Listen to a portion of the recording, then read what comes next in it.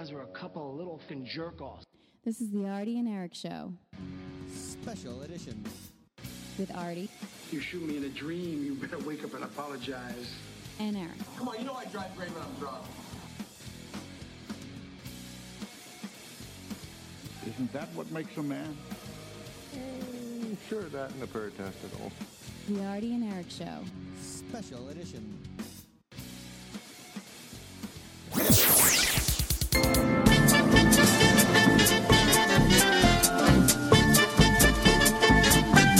The Arty and Eric Radio Show.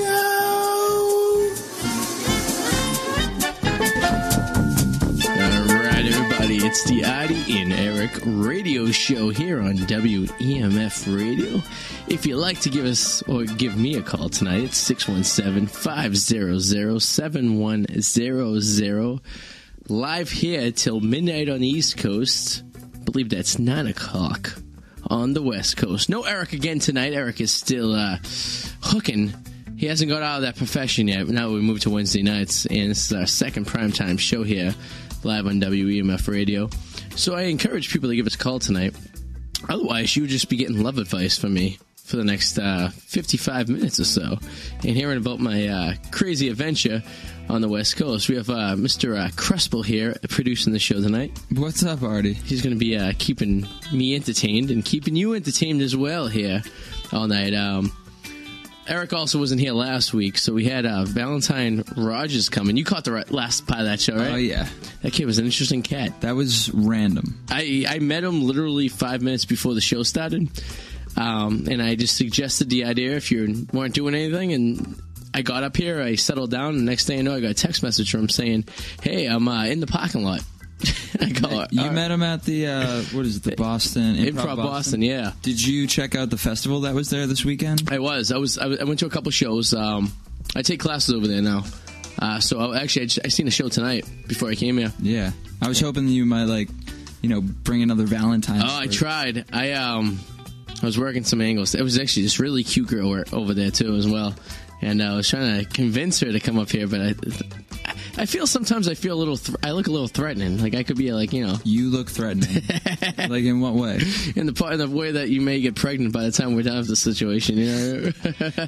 Yeah, but you're not going to impregnate Valentine. No, I hope not. I mean, that would be a miracle, wouldn't it? I mean, you never know. I don't know about a miracle, but he was a good cat, though. He was. It was funny. I briefly introduced the idea of swingers to him, and the amount of information he had about swingers was astronomical. Yeah, he had that whole story, right? Oh. Wasn't there some kind of thing that happened to him or something? Yeah, I guess he went. I guess he goes to swingers party solo as I do. I guess I don't know. I was just actually. Do you think he might have just been rolling with you? You know what? I don't. Literally, like I said, I known him for 15 minutes prior to the show. I have no idea. If he was, then, props to him for improvising like that. I mean, because he knew details like that only swingers know. Yeah. So, I mean, unless he was, sitting on his phone right now, Googling quite quickly, getting the information. Maybe he's just, he takes courses at Improv Boston, right? Yeah. So maybe he's just nasty from those courses and, came up with some... he just played you, man. Could be. And I have a rep over there of being involved in the swinging lifestyle, so perhaps he caught wind of me and he was like, all right, this guy's like I'm going to do everything this guy says, Maybe. But like you said, he did have some kind of down and dirty details. Oh, my God, he already did.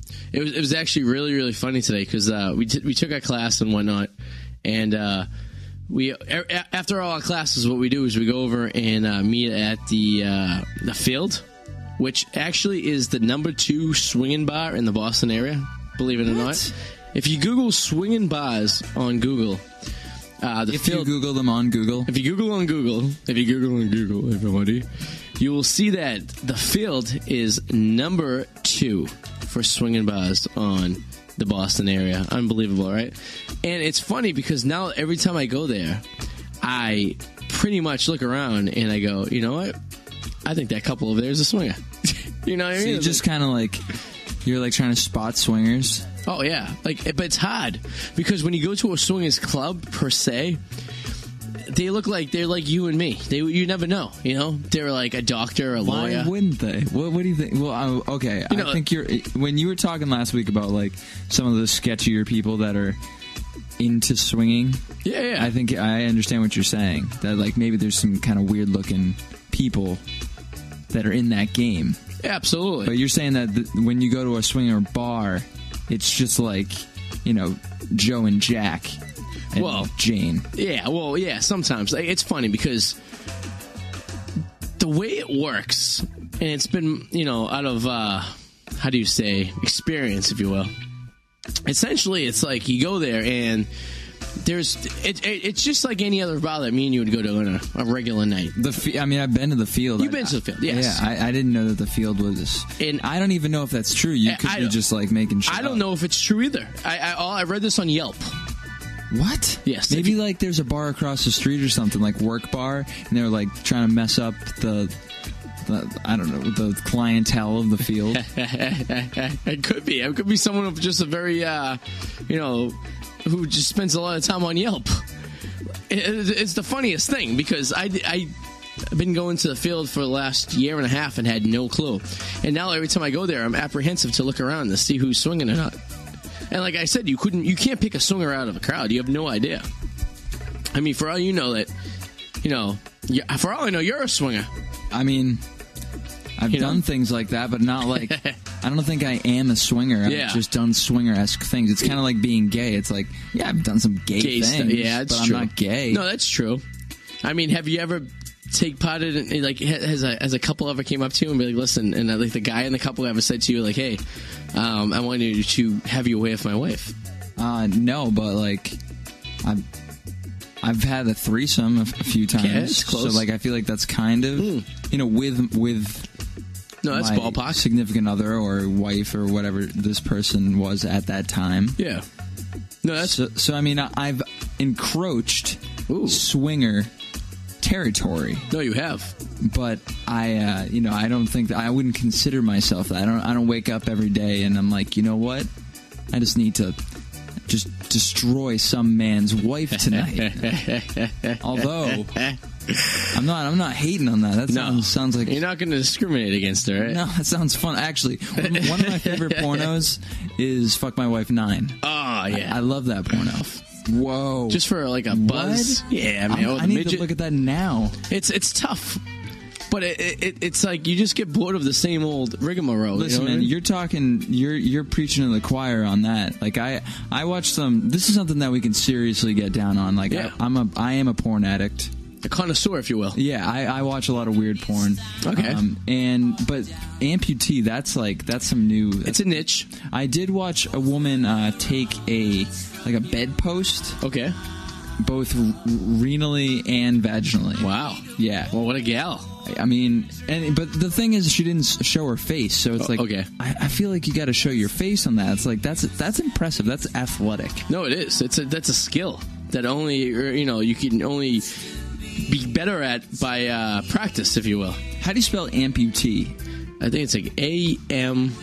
You're like don't act like you don't know. I'm the worst. I'm the worst freaking speller. It's A-M-P-A-M-P-U.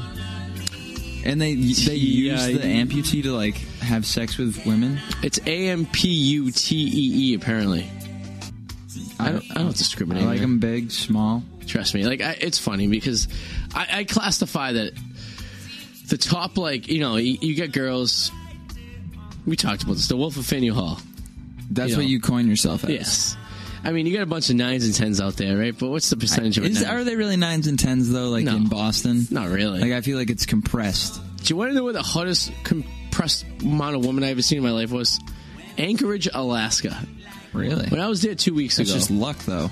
I don't understand what or why. I was up there 2 weeks ago, and I went to this bar during the day on a Monday. And every single person that worked in the wait staff was a smoke show.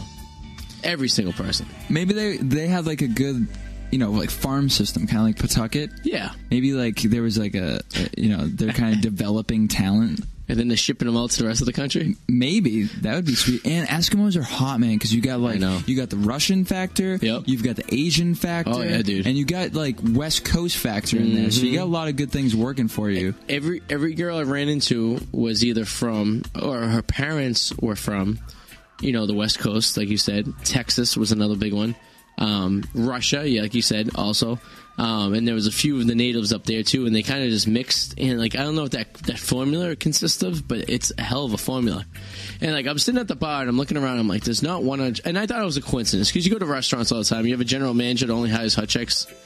And then we're walking. We go to this restaurant to eat for dinner, and every girl who works there is hot. I go to my buddy, I go, is there any girls that aren't hot? He's like, this is the place of unclaimed land. He's like, back in the 50s when the United States took over Alaska because there was so much land there? It's like, that's when that happened? Yeah, it was the late 40s, early 50s. I just always assumed that it was just whatever. It was ours. Yeah, no, it was literally, I think it was actually Russia, to be quite honest with you, for a while, and there was it was literally nothing there. It was nothing.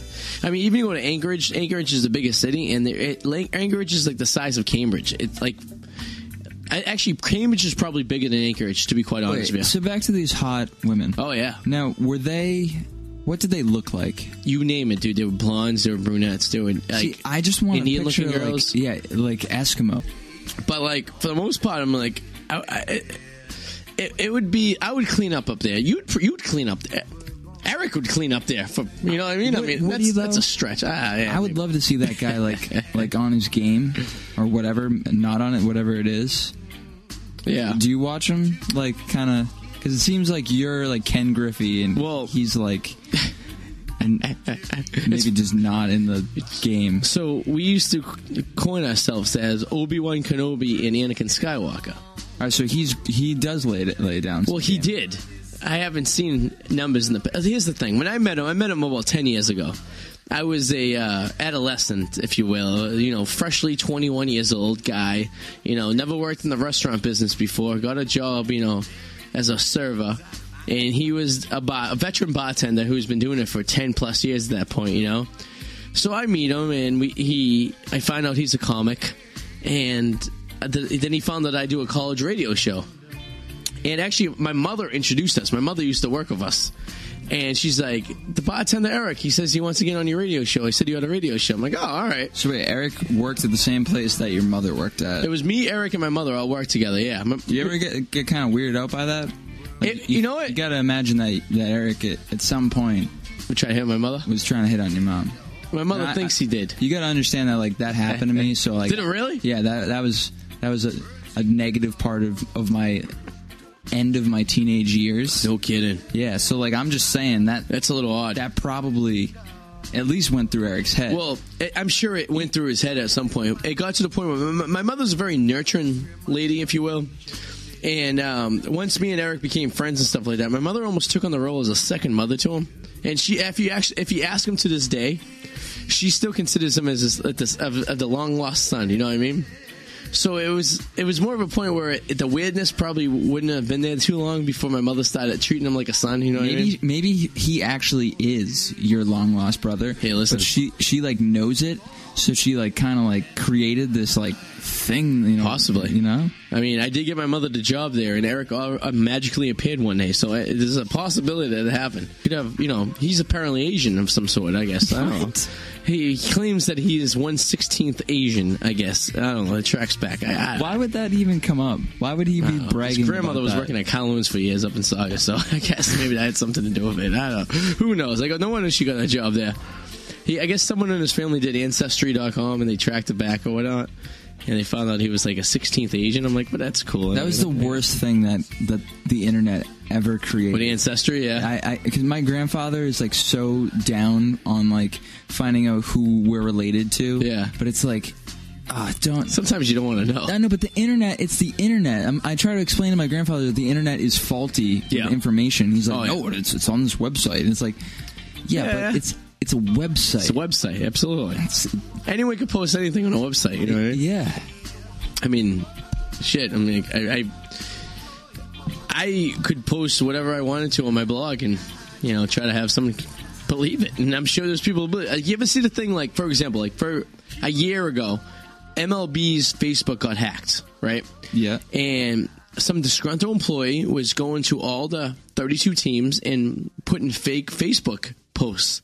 And there was one about, for example, the San Diego Padres said something in the lines of, hey, listen, we love disabled people, but we prefer if you didn't come to the game today. You know? Right. And then the Washington Nationals just said, hey, we're moving back to Montreal. Go screw yourself. And then the Chicago Cubs posted something like, even though Obama's our biggest fan, we hate him. Go like the White Sox or something like that. Wow. And it was like online, and people were actually responding to it, saying, what? Oh my God, the Nationals are moving back to Canada. And just Which people would be awesome. It would be interesting, right? Or if they why did they stop having baseball in Montreal? I don't know. Well, because this is what happened. Back when they said they were going to move, they invited people to come out to protest the move, and like 500 people showed up. Yeah. And they were like, but my first legal drink as a, at a baseball game, I was 18 years old at a Montreal Expos game. I went up there. It's so awesome. It was, you saw Pedro pitching. It was, yeah, this was after Pedro, because Pedro was already on the Sox by the time I was 18.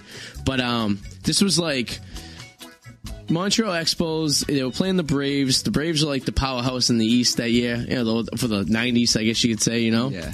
And I was 18 years old, and I was able to buy a beer at a baseball game. And after that drink, I never drank at a baseball game until I was 21 at Fenway. I mean, it was 3-year gap, And it's too bad because... Which is a long 3 years. It really was, because it's like you spend the time between the, drinking at the Expos game to turn 21, having some older person buy you alcohol in a plastic bottle and drinking in a parking lot. I drank at the Blue Jays Stadium, Rogers Center. Mm-hmm. It used to be the Sky Dome. And it's just not the same, though. No, it isn't. I don't know if hockey must be way more fun in New Hampshire. Did you ever go to New Hampshire? a hockey game up in Canada? No. One of my goals, I got to get up there at some point. I want to see the Bruins play either the Maple Leafs or the Canadians up there, like on a weekend, Saturday night or something like that. That's the game you want to see? Because I feel like you just get weights. You'd get beat up. Oh no, I think there would be some consequences to face after that. You know what I mean? Like I went to one Yankees Red Sox game, and it was Game 7, 2004. Okay. Oh man, you were there? I was there for that game. Wow! And I think that was actually the only game that Red Sox fans didn't get beat up at, because they were just so like the Yankees just left at that point. They were like gone, fed up. Yeah. But I don't know. Every other game like that's messy. I've been to a lot of Yankee Sox games. I've been, I think, 4 or 5 in the Bronx itself, and I wear my Red Sox jersey and stuff. And you know what? Here's the thing: people will say stuff to you.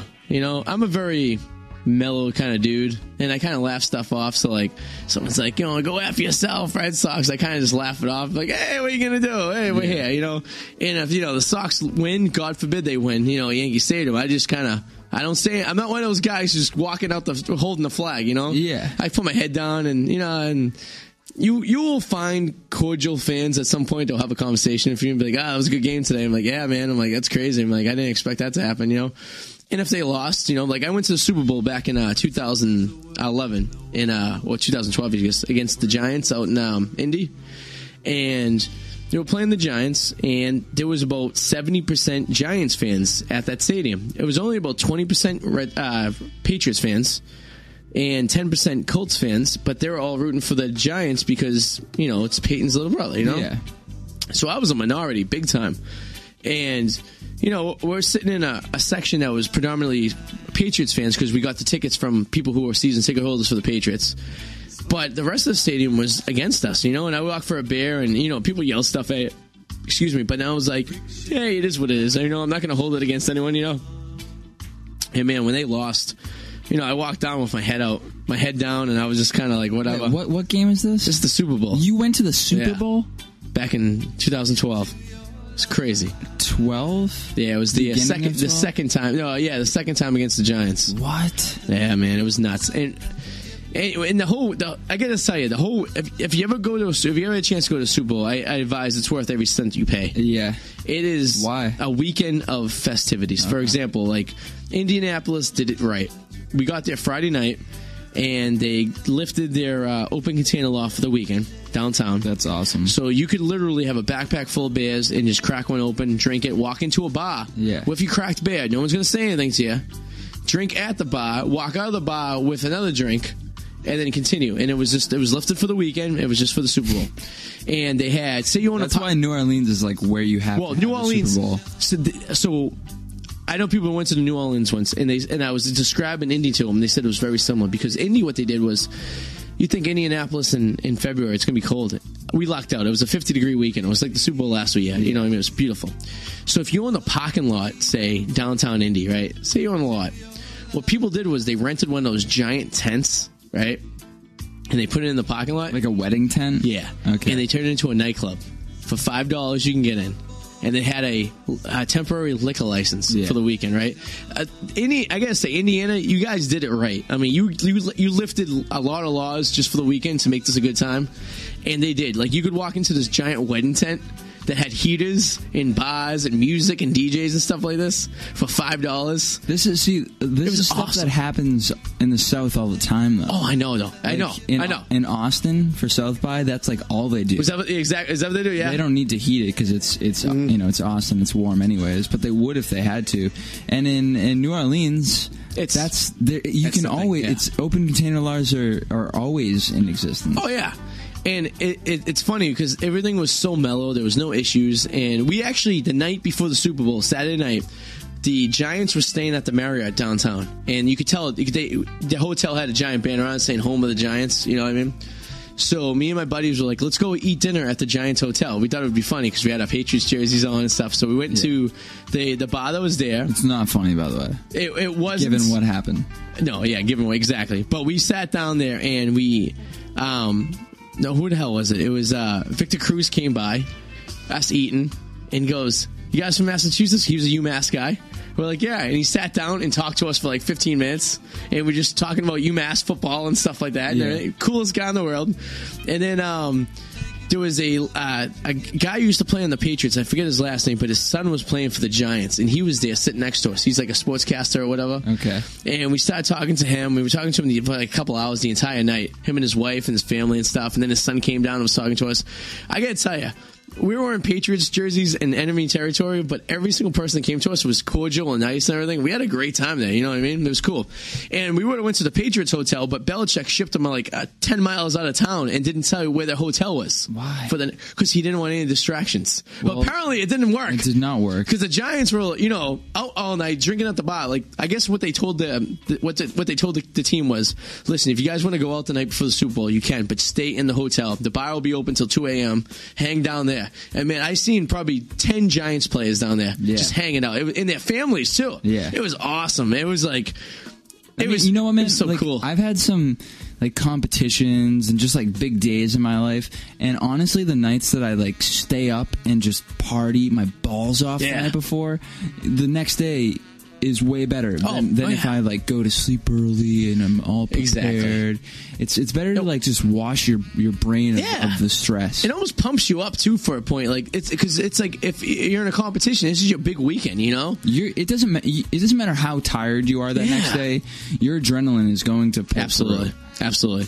And I think that's the drawback for the Pats. I mean, I think if they were able to hang out downtown too, oh my God, I'll root for them, but they're pussies. Yeah, it's a weird situation they got over there. It's very lockdown, compared to other teams and stuff.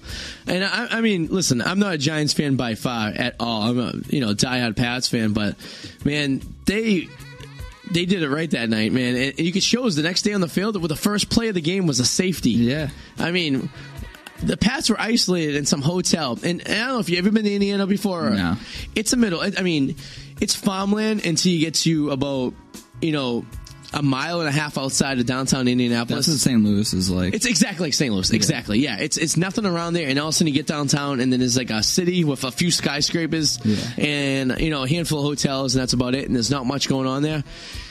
So we were staying like a half hour outside the city, and there was nothing. So luckily we had a designated driver who didn't drink that drove us in and out of town for the weekend. That person was just like going to the game with you? Yeah, he was. So I went. Like Jesus, who goes to the Super Bowl and doesn't drink? No kidding, right? It was it was my buddy's uncle who came down with us, right? So it was me and my buddy's brother, and his uncle and his cousin, right? And you know what? It's funny because I've been to, Super Bowl, World Series. I've been to all the 4 major sports for the Boston teams, and the Super Bowl is like the top of the iceberg. Like that's the premiere. It's one game. It is one game. It's that's like it. It's you do or die. You got a series like game. The last game generally, it's actually not usually the best. No, like especially in baseball, it's usually like the turning point game. Exactly. The last game ends up being like a rout a lot of times. Mm-hmm. Absolutely. The Super Bowl is you've got 60 minutes. That's it. Do or die. Yeah, it's sudden death. If you win, you win it. If you lose, you're second place. That's why March Madness is sweet. Though, yes, because it's all do or single die. elimination. That's I gotta tell you. Going to the Super Bowl, the anticipation. So we got, like I said, we got there Friday night. All day Saturday is the festivities in town, the Fan Fest and all that stuff. I love Fan Fest. So it's awesome. You just walk around town and you're just drinking all day and you're hanging out. And we went to the Pat's Pep Rally. The New England took over a bar in downtown Indy, and they turned it into a Pat's bar for the weekend. So we went there, and all the radio stations were out there and stuff. We hung the players there. Some of the players were there, yeah. And all the sports stations, DJs were there doing shows and stuff live. And it was kind of cool because you were in a foreign city, but it was like you were like in the middle of like Boston, the way the people were partying and stuff like that. It was really, really cool. And the Giants did the same exact thing across town in another bar, And then that funnels out. Then you go out, and there's one strip club in downtown Indianapolis. It's called the Red Gata. And the Red Gutter? Red Gata. Gata. So that night, I go to the guys. I'm like, the night before the Super Bowl, let's go to the strip club. Saturday night, whatever. So they're like, yeah, let's do it. So we walked over there, and I've been there any time before, so I knew about this place. Who do I see walking out the strip club as close to me and you are, and smiles and says, what's up? Gronk. No, 50 Cent. 50 Cent? Dude, 50 Cent walks by me, right? I don't even realize it's him. I see this little short black guy come out of the strip club with a huge posse with him, right? And he walks by, and my buddy goes, 50, and he looks, and he turns and stops, and then just goes, what's up? And he just, starts giving us high fives. But it's more like, what's up? Yeah, exactly. And his posse, shot in the face. Oh my God, they're all like there and everything, and it's like, and I'm looking at him like, 50 Cent. He's like, yeah. He's like, hey buddy. He whispers in my ear. He's like, go Giants, and he keeps on going by. I'm like, oh.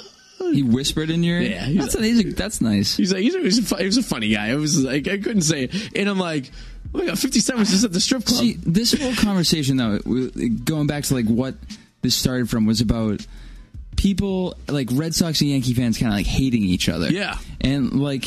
It wasn't like that at the Super Bowl, though. But you're saying, you're kind of like arguing against that. And I've been like kicked out of bars just for mentioning like Derek Jeter.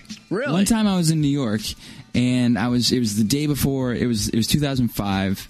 It was like the day before the season started, and like the whole, the ring ceremony. Okay, yeah. And I'm like in a bar, it's like 4 a.m., and I'm like, I'm a Red Sox fan, and everyone just looks over. And I love Derek Jeter. Yeah. I wasn't saying it to anybody, but I just like, I agree with you. It was the same idea. Yeah. Derek Jeter, he's greatest shortstop played in the last 20 years, I think. Well, probably he Mr. could be the greatest, yeah. And literally the whole bar flocked to me, and people had me like buy my shirt, and were like, really? Yeah. See, I've never in my life. I mean, like I said, I've been to a bunch of Sox games down in Yankee Stadium, and actually one year I bought a 5-pack for Yankees tickets just so I can get 3 Red Sox Yankee games in the pack for the season. And I went to Sunday night games, Saturday afternoon games, and like a Thursday night game. It was random games. And I would always wear my jersey.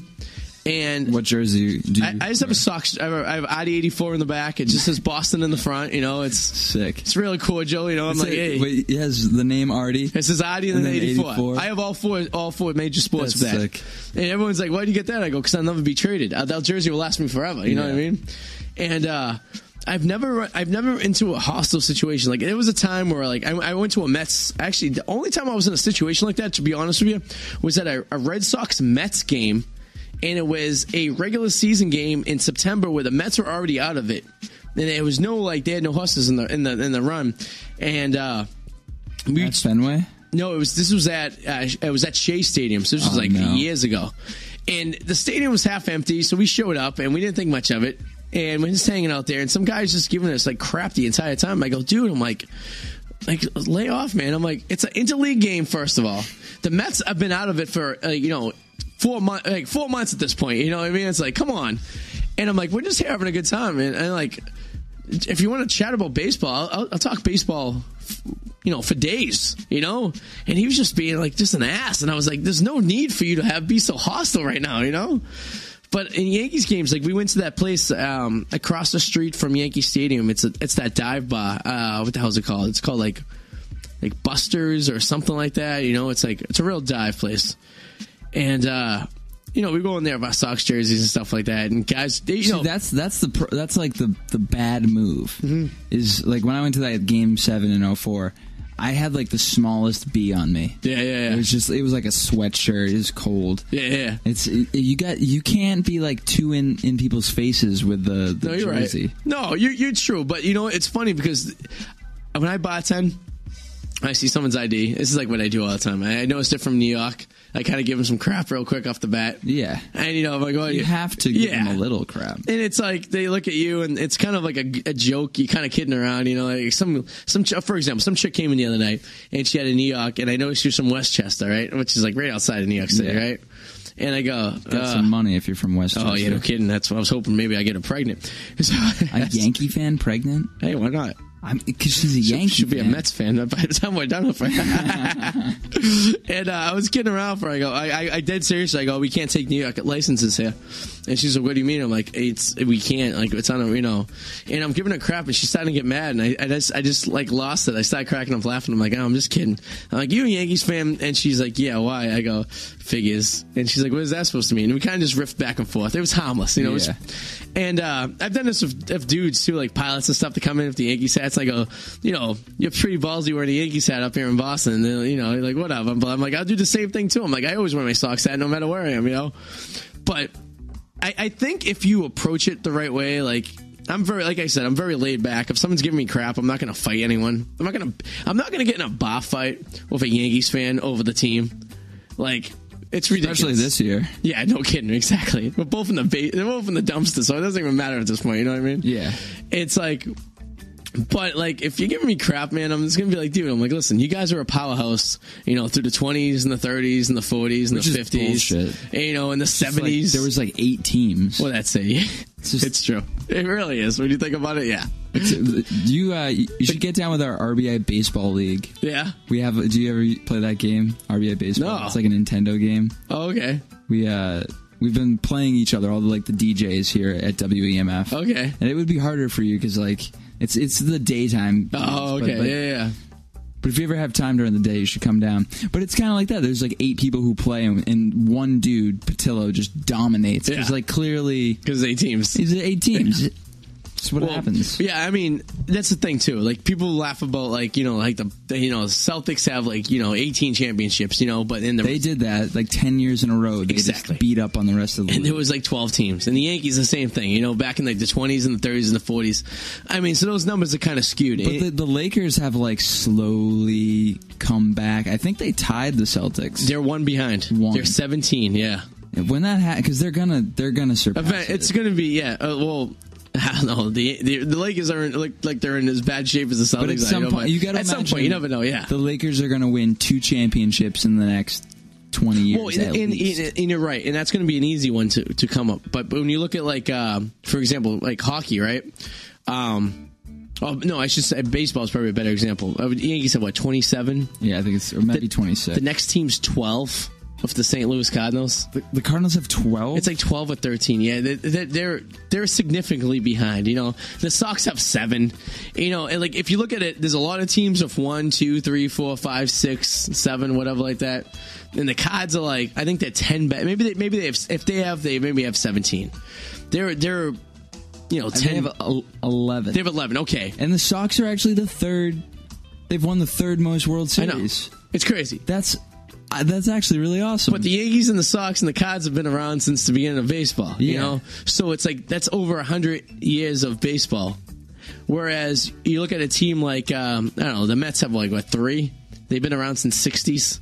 They're a relatively new team, I guess you could say. They only got 2, though. They got 2, yeah. I mean, I would say as far as expansion teams go, maybe the Dodgers. Okay. But you got to remember the Dodgers were Brooklyn Dodgers back in the 20s as well. Yeah, so they didn't really have to rebuild. Maybe the Athletics. Actually, Philadelphia Athletics. Have the Dodgers? I don't think the Dodgers have even won one since they've been. It's 88, right? Yeah. That was the only one since they moved to the West Coast. Nah, they won in 81 too. They beat the Yankees. They did. Oh, okay.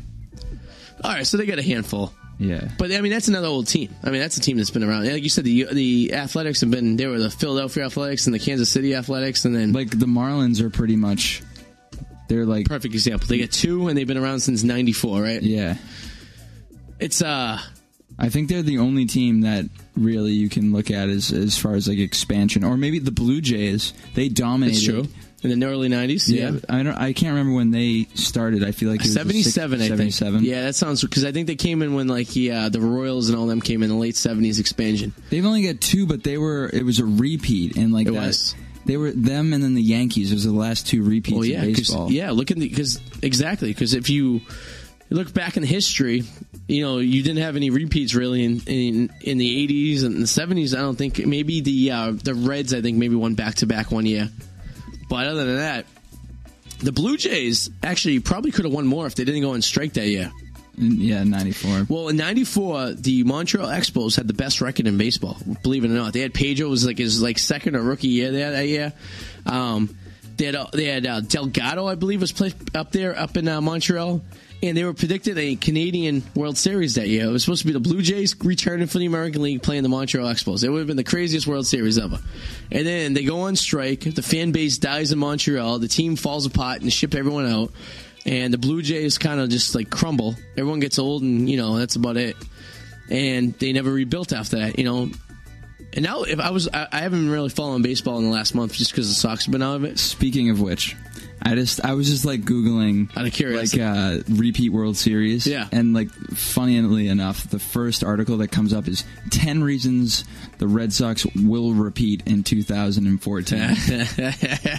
That's sad. It's a ridiculous list. I'm not even going to go through I said to my buddy, I go, if I have to take the team finishing last for him to win the World Series the next year, I could almost deal with off season every other year just so they can win the next year. You know what I mean? Yeah, I mean that would be sweet, but I don't know, dude. They get a lot of work to do. They had a lot of work to do in 2012, but and last year, I got to say, it was a little bit of a fluke. They got hot at the right time. I think they just were playing out of their ass. Last year was like why I love baseball. Yeah, it's because you don't need to be the best team. You need to want to win. That's right. Every day. You had an average team, on paper last year for the Sox. The team this year was supposed to be better than last year. Well, look at the Yankees all those years. The 2011 Yankees were supposed to be the best team on paper. And then I don't even think they made the playoffs. Tigers.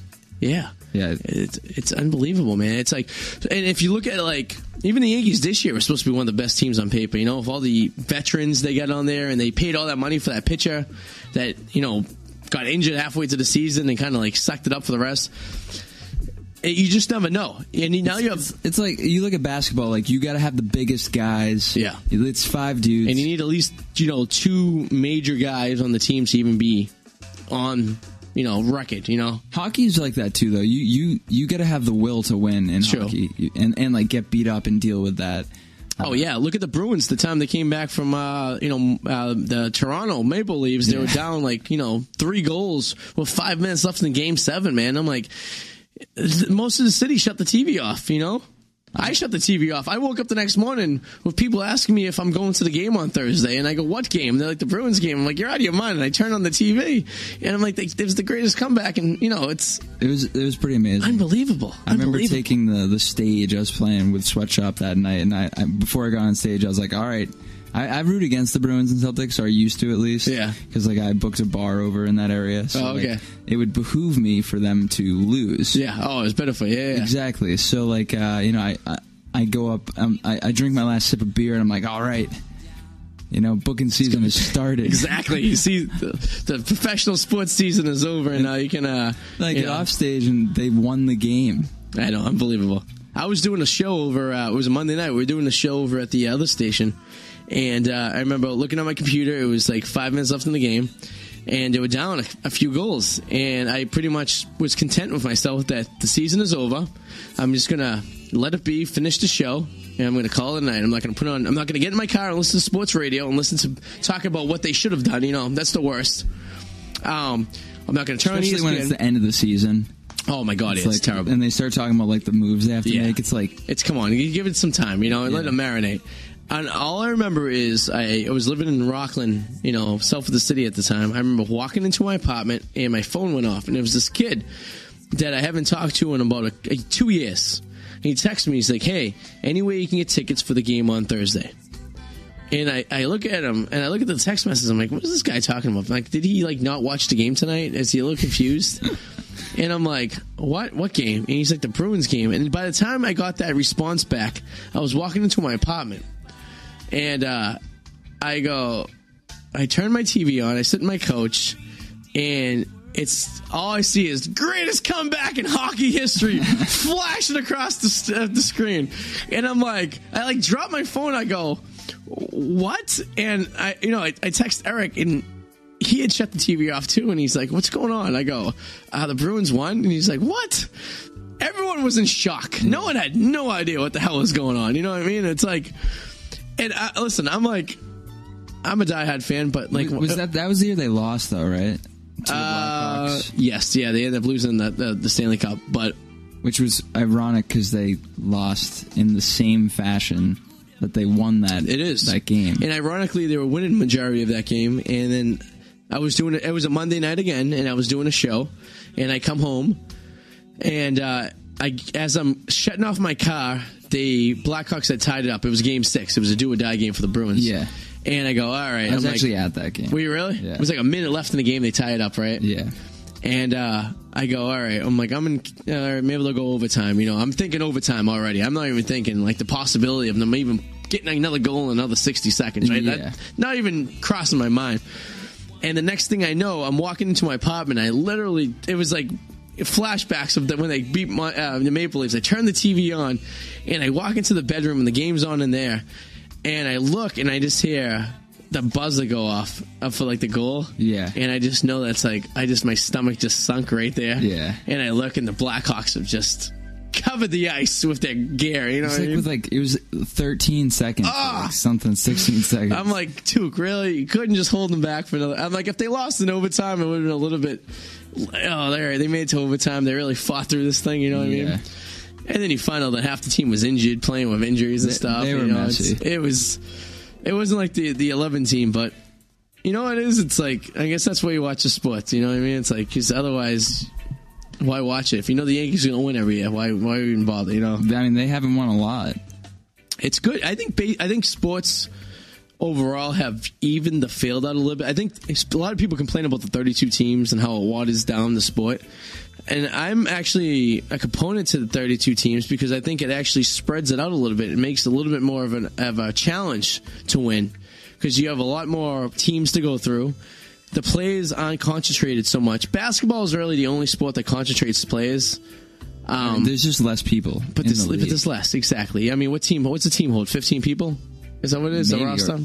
12, something like that. Yeah, you don't have a lot of players there, and then if you got to pay for 3 players, you can easily do that because you can actually buy the 3 best players in the league and then have a bunch of average guys play and still be able to win games. You know what I mean? And you got to think though that if there's 15 people on each team, and then there's 30 teams. Yeah. So that's 450 people or give or take. Yeah. And it's how many kids play college? Maybe say 2,000 kids in the college, right? Yeah. And out of that, if you compare that to other sports like football, where you got 60, it's just 60 so many players. Yeah, you have the cream of the crop in basketball. In baseball, not so much. You got some guys. Baseball, you got triple, doubles. You got a couple single A's. You got rookie leagues. You got international leagues. You got baseball. Like I always say, if you're going to become a professional athlete, it's probably the easiest sport to get into the rhythm to become a pro.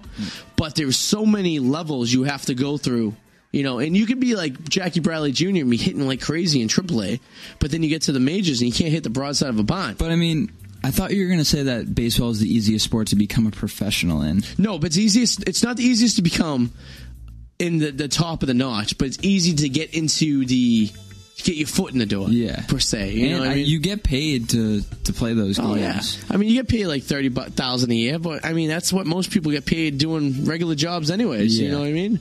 And you're doing something you love, and by the time you're 30, if you're still in AA, you realize maybe I should just give it up. Why would you do that? But there's some guys that still play. Yeah. And as long as they're going to sign you.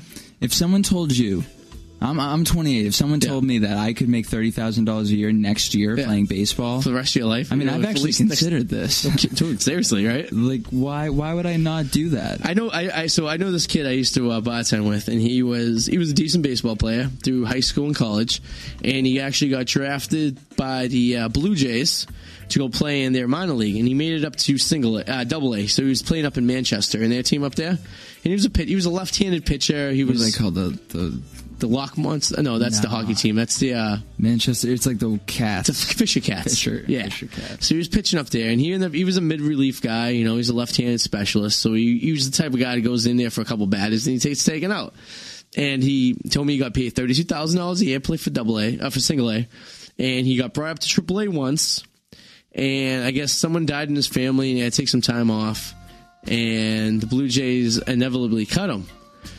But he was from Long Island, so he got a job playing for the minor league team. Oh, for the independent league they get down there. It was like the Long Island Ducks or something like that, or whatever. And he was pitching for them. And he was getting paid a little bit less, like maybe $25,000 a year. But he was bartending at night, so it worked out. But he was able to play baseball in his off nights, And I go, dude, you were doing what you love to do and getting paid for it, first of all. And then, like, when you had nights off, you'd bartend. I'm like, so you made extra cash. I'm like, you were probably making a decent living, And a lot of it's probably not taxed. No. And he goes, playing baseball, it's weird because you get paid once a month or something like that. Okay. And, you're on the road half the time and your meals are paid for. You're staying at hotels that are paid for. You're not paying anything out of your pocket when you're going on away games, and you're playing home, you're going right to your house afterwards usually. So it's like additional money you're getting paid. It's unbelievable. And I go, why'd you quit? And he was like our age, and he was like, I don't know, I just couldn't do it. And his wife kind of he got married, and she kind of like, you can't be playing your hobby anymore. Yeah. And I'm like, dude, but that's what you love doing. You know what I mean? It's like, I go to him. I go, so what does he do now? So now he's a teacher. He teaches like 7th grade English. And I go, do you like it? And he's like, not really. I go, but why? He's like, well, my wife pretty much told me I'd get a real job. I go, but you were getting paid to play baseball.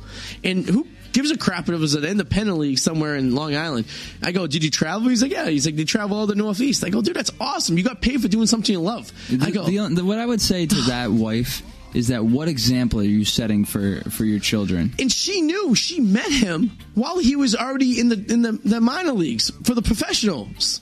So it's not like it was news to her. Yeah. Like all of a sudden, like it wasn't like if I go, tomorrow to say to a girlfriend and go like, hey, guess what? I'm gonna go play for the Red Sox. I'm gonna walk on their rookie league tomorrow. Yeah. I'm just gonna leave Boston and go live in Fort Myers for the winter. Yeah.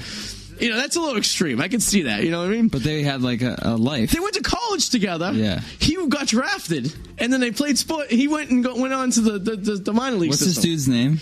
Hold on. I mean, I can't remember his name right now. It's I don't think this is a good comparison, but I'm going to say it anyways. But Koji Uehara is he's 40 next year. I know. He didn't get into Major League Baseball until he was 36 or 35 years old. Oh, I know. And I mean, granted, he was playing in Japan in the majors in Japan. So, yeah, but that's not Major League Baseball. I don't even know if that's AAA baseball over there. It's their level of baseball is a little bit different. I mean, what player has come over here from there and just destroyed it? They've been competitive. They have, but for at least a couple of years until they figure out their system. For the pitchers, definitely. Yeah. I mean, what's Godzilla was the Hideki Matsuzaki. Yeah, he's the best. I think he's the best Japanese player that there's been. But still, what's stopping this guy that we're looking up his name from, for some reason, getting brought up? And then brought up again, and then all of a sudden he's this old dude in the majors. You never know. That stuff does happen. Look at Tim Wakefield. He was playing. He was a third baseman. I can't remember. I think he was a first baseman. First baseman. Yeah, that's right. In the Pittsburgh system. Yeah, and he wasn't going to make it. Sox lost 9-1 tonight to Pittsburgh, by the way. God. Does that surprise you? No, I mean, Pittsburgh is in the wild card. Yeah, Pittsburgh right actually, I think they have the second wild card seed, right? Yeah. As far as we know. And at Wakefield, they pretty much he was tossing around a knuckleball during practice, and one of the coaches was like, "Hey, you think you could, throw that?" And he's like, "All right." And they kind of perfected him. And he pitched 20 years in the majors with a knuckleball. I mean, we got him in 1995 from Pittsburgh. I just remember because the Sox won the East that year, and he was a huge part of it. So 95 to 2000, and when did he stop? 2012? Yeah, because that was the year they had the collapse, and they were really trying to squeeze out his, was it 100th win or something like that? Or So at least 17 years there that he was on the Red Sox. Oh, easily. But I don't know how long he played for the Pirates. Oh, Monty. That was this guy, the kid's last name. Monty? Monty. It was, what the hell's his first name? Yeah, 92, 20 years. Or, yeah, I guess you can count that. It was 92 to 2011. Jason Monty, that's it. Tell you what, he played for the Long Island Ducks. I worked with him for 6 months at the bar where I work at now. Monty? Monti. That's an interesting name. Yeah. He actually is on Baseball Reference. He is. He has a baseball card you could buy on Amazon, too. And it was funny that I worked with him. I was going to buy it and have him autograph for me. And it was fun. He's funny. He retired halfway through the season. He was a pitcher? Pitcher, yeah. Yeah, his number's 13. That's why. What was that? It's unlucky. Oh, yeah. Well, he retired halfway through the season, and his team ended up winning the Independent League World Series. Oh, so he played against the Nashua Pride? Yeah. That's sick. I used to love watching those games. We used to have the North Shore Spirit, or the Massachusetts Bulldogs, the Mass Bulldogs, or whatever like that, up in Lynn. In Lynn, yeah. And I used to go to those games all the time. They were cheap, and it was a lot of guys who almost made it to the pros or were minor league caliber pro players that just decided they weren't going to be in the system anymore. And some of these independent leagues could actually pay you more money because of sponsorship and stuff like that, But it was crazy, man. If you ever get a chance, there's this documentary about what's his name? I always forget this, but it's like the dude from Escape from New York, Kurt Russell. Okay. Kurt Russell's dad owned one of the only independent league baseball teams in the 70s. They were really trying to get rid of independent baseball back then and make it only MLB. Okay. And his dad opened up this team in Portland, Oregon. Really? Yeah, and destroyed not major league teams, but major league talent. Okay. Major league talent would be on these other, farm club, single A teams. Yeah. And it'd be these young studs out of high school and college. And he put together these teams of has-beens. Really? And it was basically major league, but single A ball. That's awesome. Yeah, you should check it out. That's pretty cool. I gotta check. Yeah, I know it. I'll go home tonight. I'll go on Netflix. I'm sure I can probably find it. Do you know the name of the movie at all? I'm sure if I Google it, I could find Kurt Russell's dad owns a minor league team in Portland. I'm sure I could find it. Battered Bastards of Baseball. Oh, okay. Yeah. I remember watching the Bulldogs, and they had Oil Can Boyd was the manager of the team for a couple of years. And then he started playing for the Roxbury Rocks. Yeah, and you know what's funny? Remember Jose Offerman? Yeah. He still plays independent league baseball at 45 years old. Why? Down in Connecticut. This is what we were saying. Why would you not do that? Dude, I'm serious. If that's what you love doing, you're always going to play music. You may not be a professional, right? Who cares, right? 10 years from now, say you never get signed. I'm not going to stop playing. No, hell no. I know guys who are in their 60s are still playing little dive bands, and they play a gig a month, but they still play. Yeah. And I respect that 100%. I go, that's awesome. Good for you. You're doing something you love doing, and no one's telling you can't do it. And they know that they're not going to get signed or anything. They're just doing it because they love it. They don't give a crap about the money. You know what I mean? That's true passion right there, Especially, man. that's cool to see that, former baseball players. I mean, that means that Jose Offerman, even though he didn't get tagged in 1999 or whatever by the Yankees, he loved what he was doing. He didn't, millions of dollars, it was just consequential. I mean, he probably plays for $20,000 a year right now. I mean, and people say, oh, he already made his money, in the pros and whatever. And, probably not, though. But yeah, exactly. He wasn't a big high paid. He wasn't getting those contracts like the players were, in the last 10 years. But, like, who cares? Like, you get to wake up every morning and you go play baseball? I'm like, that's cool. I'm like, it's every kid's dream.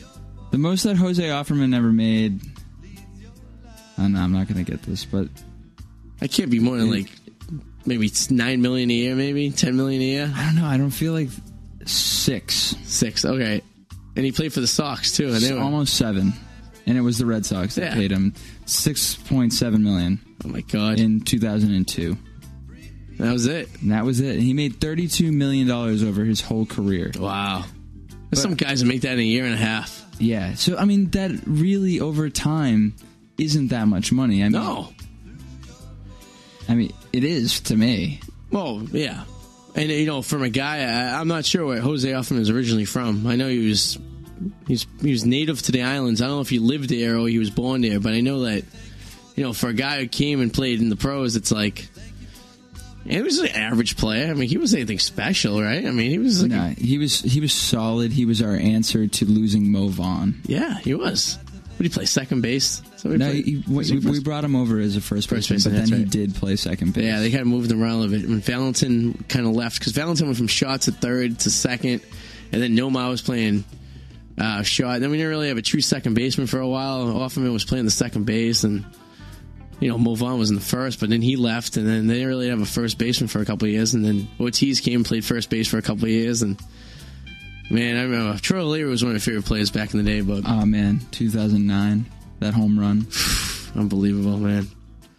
All right, well, we did a little sports talk today. It was a little bit different than usual. We started off as swingers clubs, and we ended up sports talk. So I guess it was a pretty hard turn. This is a very guy-oriented show tonight. You know, it is what it is. Eric is going to be away as next week as well. He's going to be in Arizona for the week. So in the 2 weeks, we'll stop back off of Eric here. I'll be here next week as well. We're going to try to get someone to come up with us. But if not, then me and Crest will just talk baseball for another. Yeah. I'm like, whatever. It is what it is. I got a couple text messages from people listening that actually enjoyed our sports break, so it was pretty cool. Nice. So, you know, it's a little different change, you know, midweek, you know. It's, you know, whatever. Here's what it is. What are you going to do? But remember, you can get this show and all the other shows on WEMFradio.com or on iTunes at the Arty and Eric Radio Show. And you get me at DJ Arty84. And you could get Mr. Crespel here and many, many shows here on WEMF. He produces and whatnot. And until next week, everyone have a fine week, and we will talk to you later. See you.